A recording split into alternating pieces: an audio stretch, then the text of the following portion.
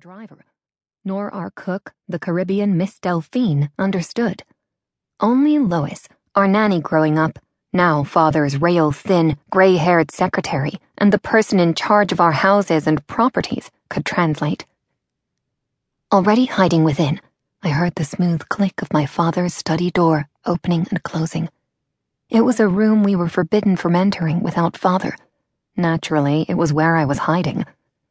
Dressed in rich, red leather book spines, an antique world map globe in a brass stand, dark woods, and thin frayed carpets, it smelled of walnut oil, a fragrance that would stay with me and make me cry for years to come. There were limitations to where I could hide. James knew it.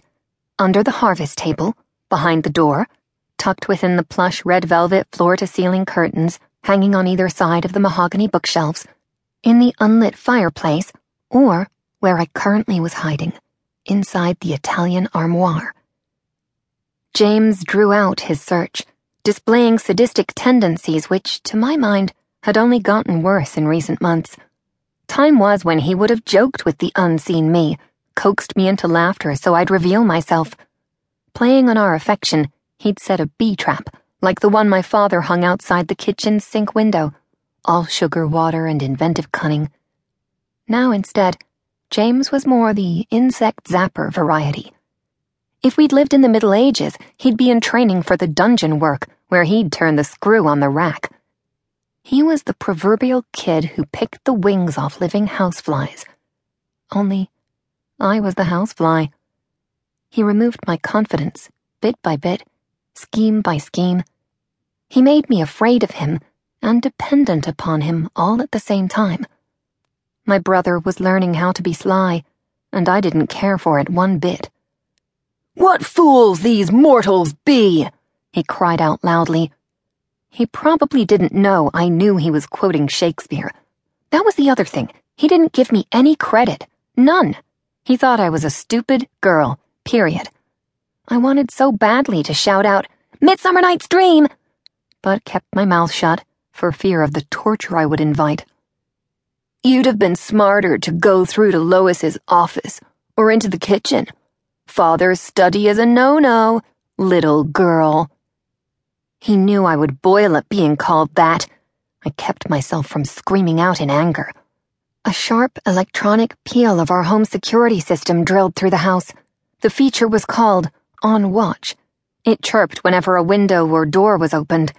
It allowed Father to monitor if anyone entered or left the house, effectively making us, his children, prisoners in our own home. It wasn't the way he saw it, but Father saw most things differently than we did. The current warning suggested the front door had opened. Father had returned.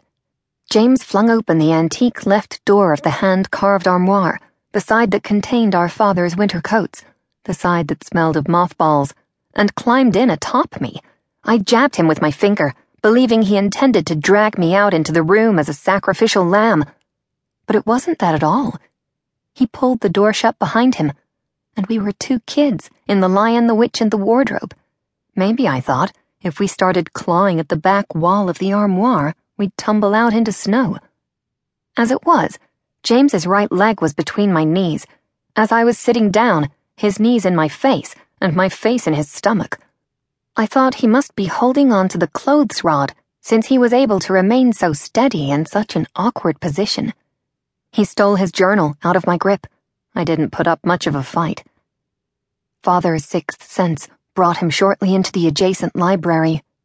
"Children?" Next, he entered his study, only the thickness of an armoire door away. Again, I nearly screamed.